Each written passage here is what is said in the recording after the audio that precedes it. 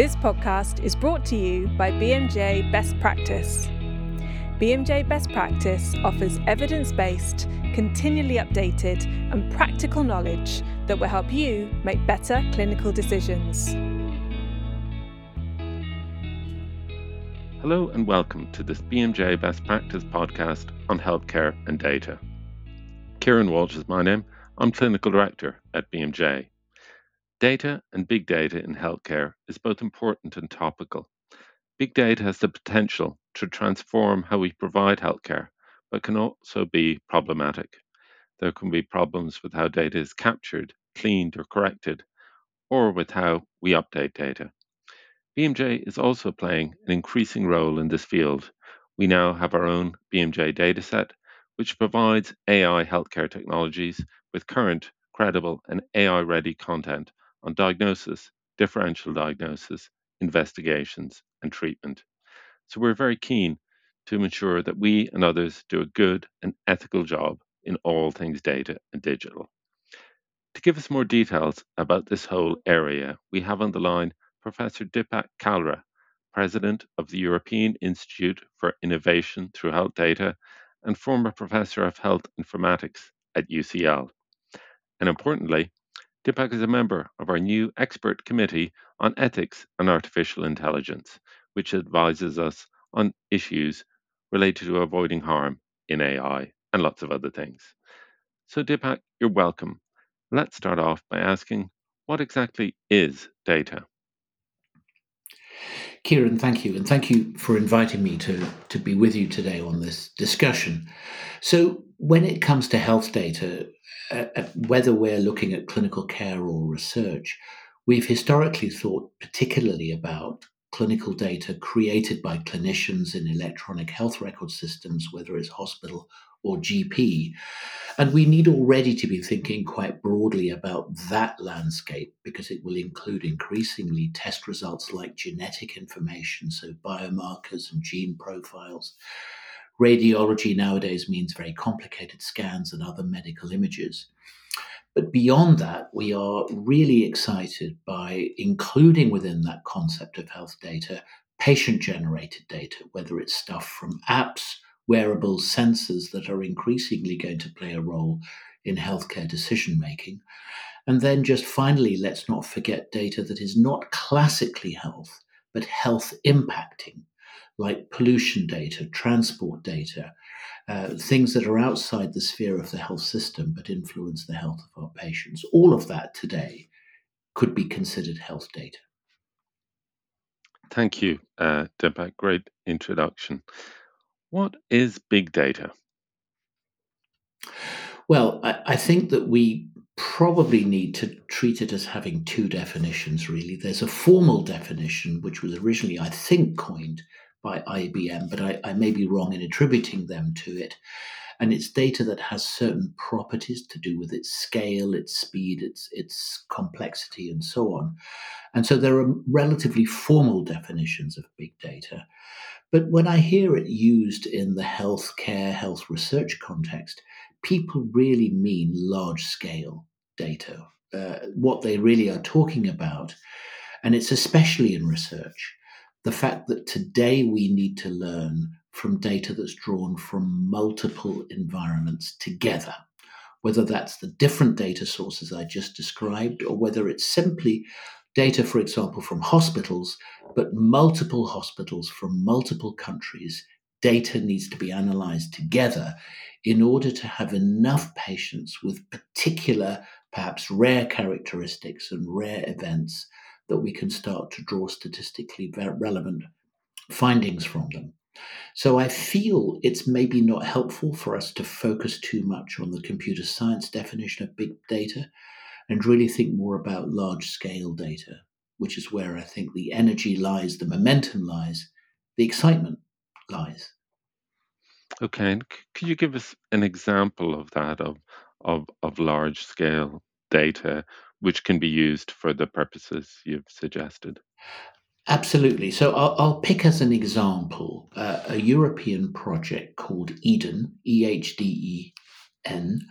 And it is a European Evidence Health Data Network project. It's a European project that is connecting a large number of hospitals, disease registries, and other data providers cohorts in a network that allows for something called federated querying. That means you compose a research question and it gets distributed through the network, executed at each site, and only the results of the query, that is the frequency distribution, patient numbers, if you like, are returned. It's a great method and it's gaining traction all over the world as a way of doing big scale analytics, because you don't move large numbers of patient records around. You avoid a number of the concerns the public would have about their data traveling everywhere. But you're able to perform a query on perhaps millions of patient records and get findings that would be almost impossible to get at a single site or even in a single country. Thank you. That's very, very helpful. Tell us about the importance of data capture. Well, we have a challenge that when we look to reuse routinely collected clinical data, the quality of that data is pretty variable. What I mean by that is there are parts of it that are in free text, some bits are in structured and coded information, but busy clinicians who are entering data fast and furious, rushing from patient to patient, don't have the time to really enter high quality data always. And we end up, therefore, with data that's difficult to reuse. That could be at the patient level, where a decision support tool that would help avoid a drug-drug interaction doesn't perform correctly because a drug hasn't been correctly entered, or is it described in free text but not in a coded form. So data capture is vital as one of those building blocks of ending up with a fantastic data landscape. We do need to invest in helping clinicians, and I hope in future patients, to be trained in data entry so that they really do care and have enough time and good enough systems into which to enter high quality data. I mean, to me, that's the big data capture challenge, is to get quality. Okay, thank you. That's helpful. And people talk about data cleaning. What does that mean? Well, it's not something that you would naturally come across in clinical care. So as you wander about the corridors of a hospital, you won't often find people cleaning data. But when you want to extract data from environments like hospital electronic health records, GP systems, where perhaps the data is of variable quality, statisticians will undertake transformations on the data that will help them to plug the gaps. For example, if you have a patient group where you've extracted all the patients taking insulin, and you find that some of those have a diagnosis of diabetes in the conditions column of a table, but some are missing it, you could probably look at the occurrence of an insulin prescription and or some blood glucose levels and say that's a missing value, but really this patient has diabetes. So that's an example. You may find examples where people have coded information to varying levels of granularity. So some people have put in a very precise diagnosis. Others have put in a coarse-grained diagnosis, myocardial infarction or left anteroseptal defect or something like that. And you might want to say, for the purpose of our analysis, let's aggregate these to a relatively coarse-grained value so we can do some homogeneous analysis. And then perhaps even beyond my knowledge, there are more sophisticated statistical tools that can be applied. So data cleaning is about correcting for poor quality data. It can also include mapping data between terminology systems. For example, if you have some data coded in SNOMED CT and some data coded in other terminology systems, you want to map it into one so it's easier to analyze. So sometimes that's also considered part of cleaning. Okay, thank you. And what if you see a result which just doesn't make sense? Say if a blood pressure is recorded as 1,000/80. Um, Well, we do see all sorts of things. Me and my colleagues in the institute do some data quality work, and we do find things. So, for example, silly things like height and weight, where you go to a BMI and you find a body mass index that is totally impossible. When you look at the raw data, you realize somebody has put the height and the weight in the in the wrong fields. So there's a true height in the weight and a true weight in the height. So we do see things like this. Um, you can correct the individual needles in haystacks if you want, but what we are encouraging our colleagues to do in clinical practice, and it's often with data managers rather than busy clinicians, is to look at their data, see whether there are some systematic quality issues that are arising, and saying, well, can we look at what lies behind that? Is this perhaps a poorly designed screen? Is this perhaps that the computing facilities in an environment are insufficient? People are scribbling on bits of paper and keying in the data much later when they have time, and that means they compromise and don't put everything in because they're rushed, etc. Or is it a training issue, or is it to do with other issues in the database? That's my concern: is how can we use the learning rather than worrying about individual data points? Let's use them to discover where are the systematic errors and help a healthcare organization to have better data. okay, thank you. And tell us a bit about the process of updating data, if you can, Deepak. So updating data, we have two or three things to think about here. In a way that's a broad term. Perhaps in a research context, the biggest thing that is occupying people's minds is how to ensure that a data set can be kept up to date if you're using it for research. An example would be that you extract data from a number of healthcare environments about patients being treated with a certain disease, for a certain disease on a certain drug, and you get the data at a certain point in time. And what you would like to be able to do is have incremental updates on a monthly, quarterly basis so that you track how these patients' health situations evolve over time. But rather than going back each time to the source and getting the whole lot, you just want an incremental update. You want a little bit of information that says, please send me the last month on these patients. And then you need to be able to link the update patient by patient to the correct original record so that you put the new month's data into the record of each correct patient with the historic data. So that's the commonest way in which we think about updating data. A totally different area, which I'll just mention for completeness, is version management. It's not uncommon in a busy clinical environment for data entry errors to be made or for something to be changed because fresh insights means the diagnosis you thought was true has now been replaced by a fresh diagnosis. And in those cases, you want to modify the electronic health record either to correct an error or to provide an update. So that's a different kind of change you want to make to the data for the purposes of better patient care.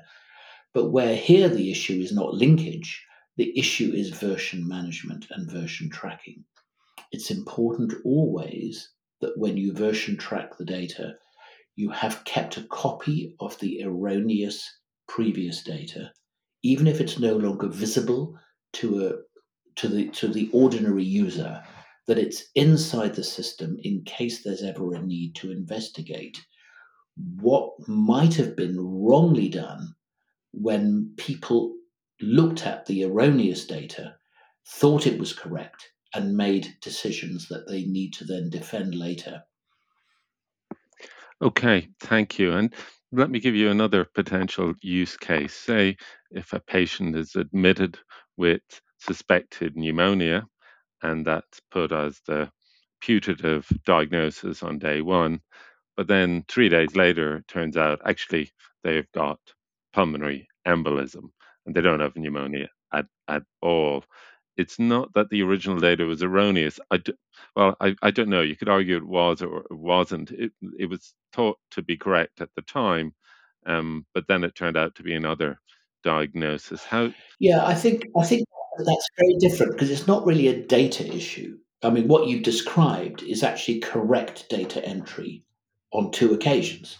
What you're looking at is evolution of clinical thinking, evolution of clinical insight, and that is normal. I mean, clinical practice is full of that all the time.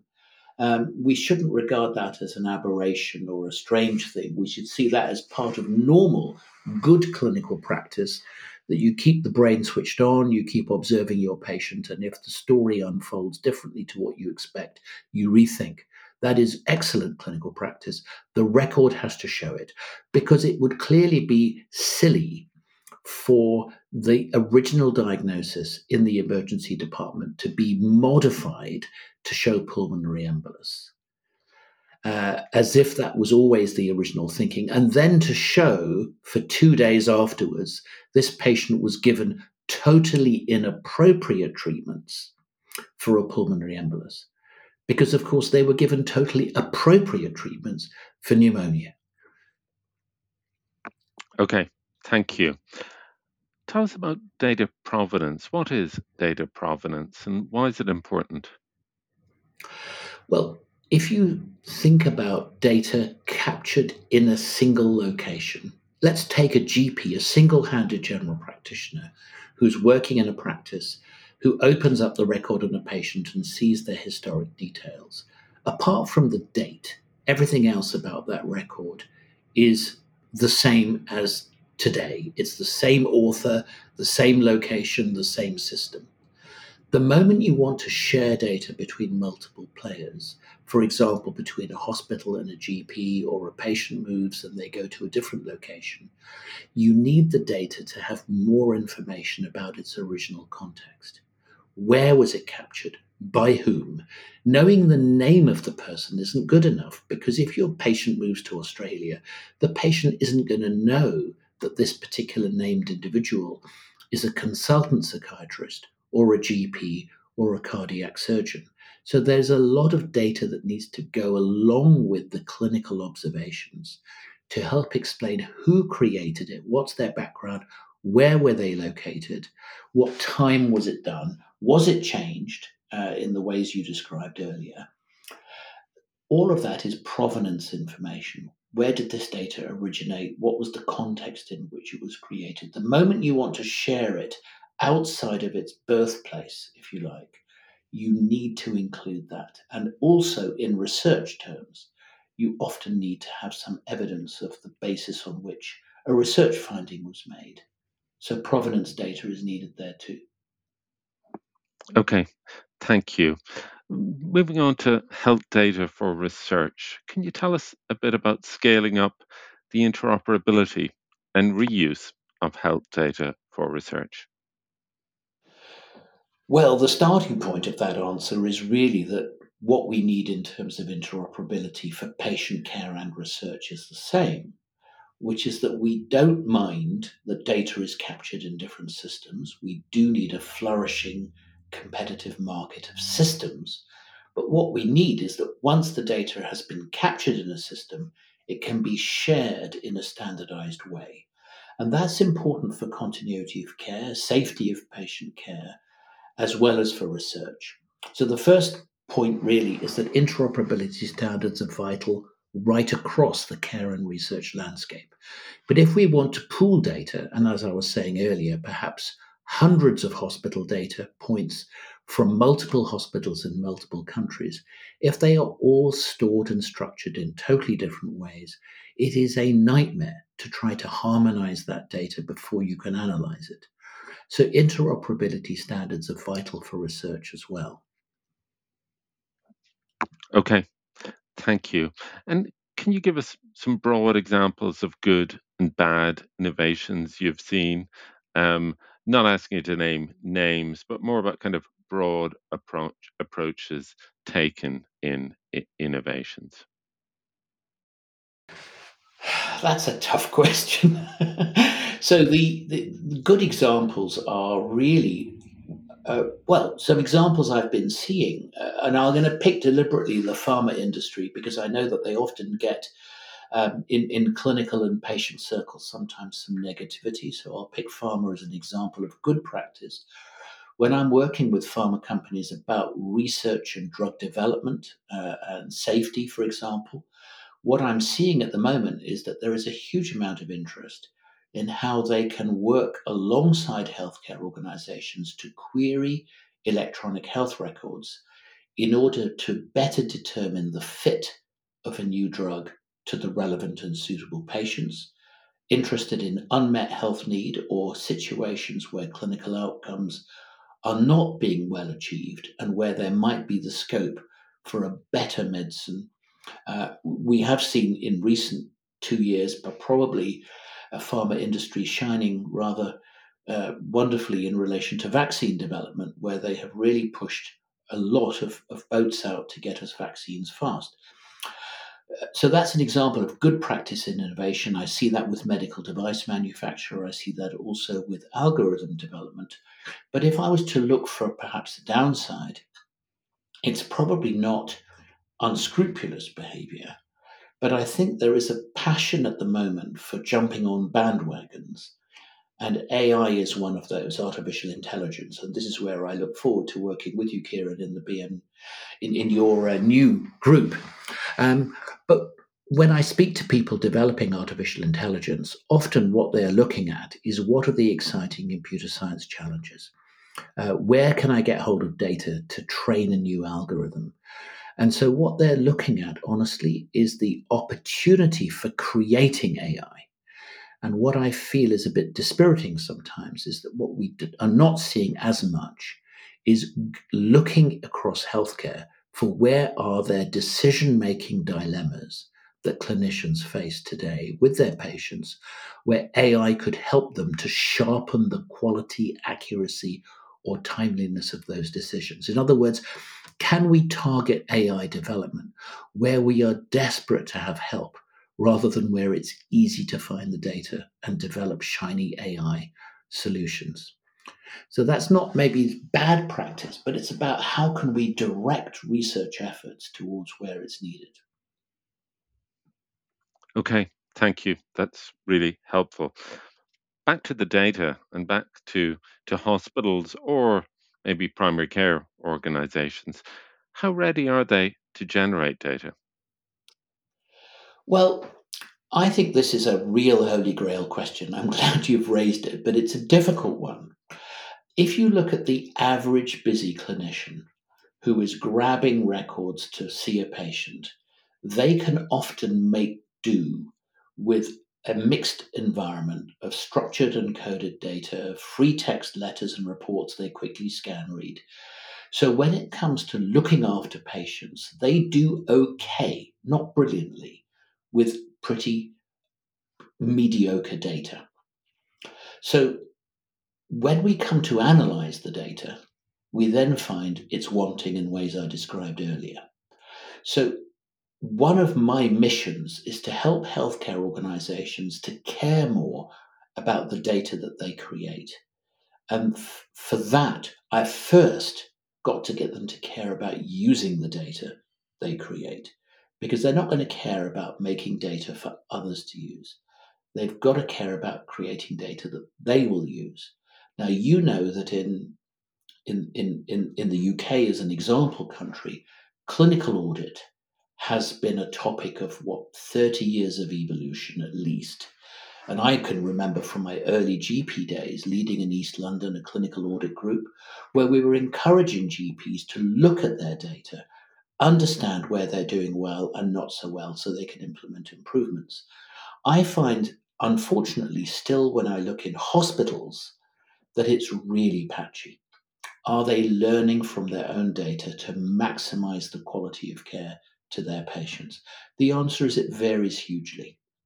So if I'm looking at how can I persuade healthcare organizations to care more about their data, I've got to first ask them to care about looking at their data, learning from their data, and then they will discover that rather hybrid environment of free text and codes and patchy quality doesn't enable them to learn well enough, and then they'll be motivated. Okay, thank you. What about the public? How important is it to explain the value of research using health data to the public? Oh, Kieran, you keep asking me really, really good questions. I don't think I can think of anything more important than that. The public have concerns about how their data is used. And of course, they should be concerned to make sure that when their data is used outside of the routine care delivery that they experience, that it's used in good, trustworthy ways. But even if you could promise people their identity is safeguarded, we know that the public, and this is true right across the world from surveys, have a view about ethical use of data. They don't just care about privacy, although they do. They also care that their data should be used ethically. That means it should be used for purposes that bring back into the health environment improvements that might not benefit them personally, but benefit patients in general. And so it's really important that the public know how and why data is used, what happens when their data is used, what's the outcome of a data use, and what eventually becomes the health beneficial value back into the health system. Is it a drug? Is it a safety alert? Is it a better care pathway? Is it improved training for staff? Is it a more efficient health department in a hospital, for example? Doesn't matter what it is, it should be health beneficial. The public get very little awareness of how their data gets used. There are thousands and thousands of data uses occurring for which the public doesn't ever get insight.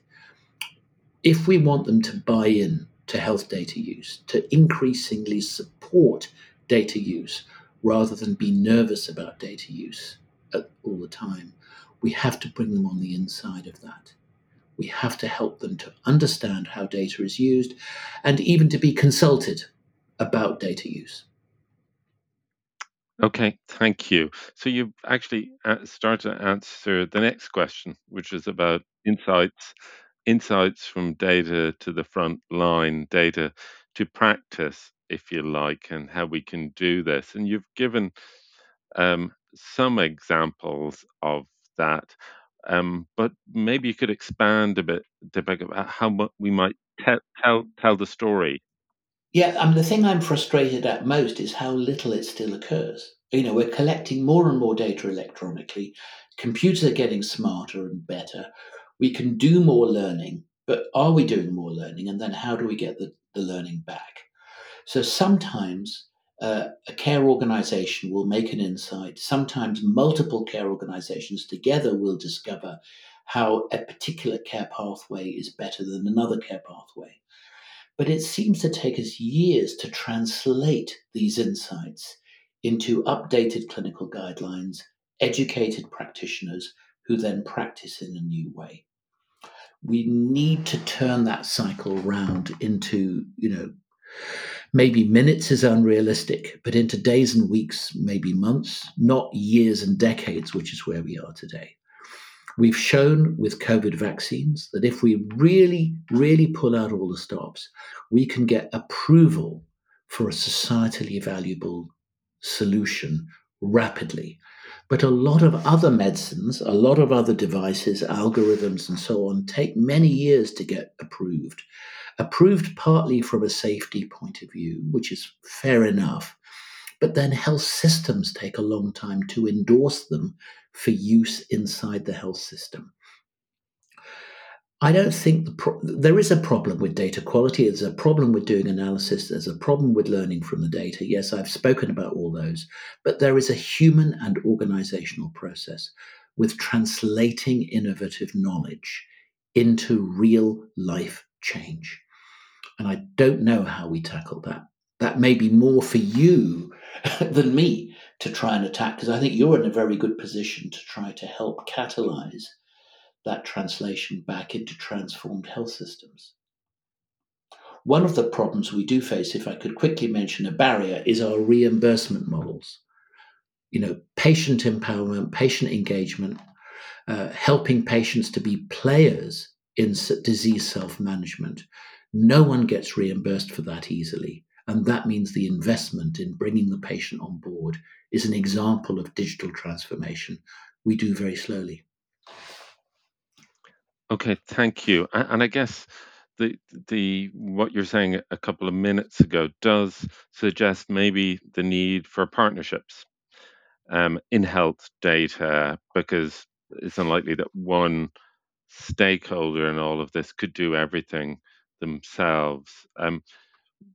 Do you think that there is a role for partnerships in this field? Well, I would say even more emphatic than you. I think all of the problems that can be solved by single stakeholders have been solved. I think we've run out of the easy things to do. We've only got the hard things left. And I think that the only solution to making transformations in the way we handle data, the way we learn from data, the way we use knowledge and translate it back, it's multi-stakeholder collaboration. That means players in the health ecosystem, players in the research ecosystem, and importantly, patients and their caregivers and families all need to work together. And organizations that are in that kind of cross-cutting role, such as yours, have an important role to play as well, and my institute as well. Okay, thank you very much, Deepak. Normally, I ask, are there any other common questions you get asked? But I'm not going to ask it now because I feel we've just scratched the surface, and it's just a matter of time before we get you back. But thank you very much, and thanks to all our listeners for listening. We hope that this has been helpful, and we hope you'll be able to put what you've learned into practice, so you can have more informed conversations with colleagues and patients about data in healthcare. If you want to find out more, click the link in the podcast to look at what BMJ is doing in this field and find out how we're powering healthcare intelligence with the BMJ dataset. Thank you once again.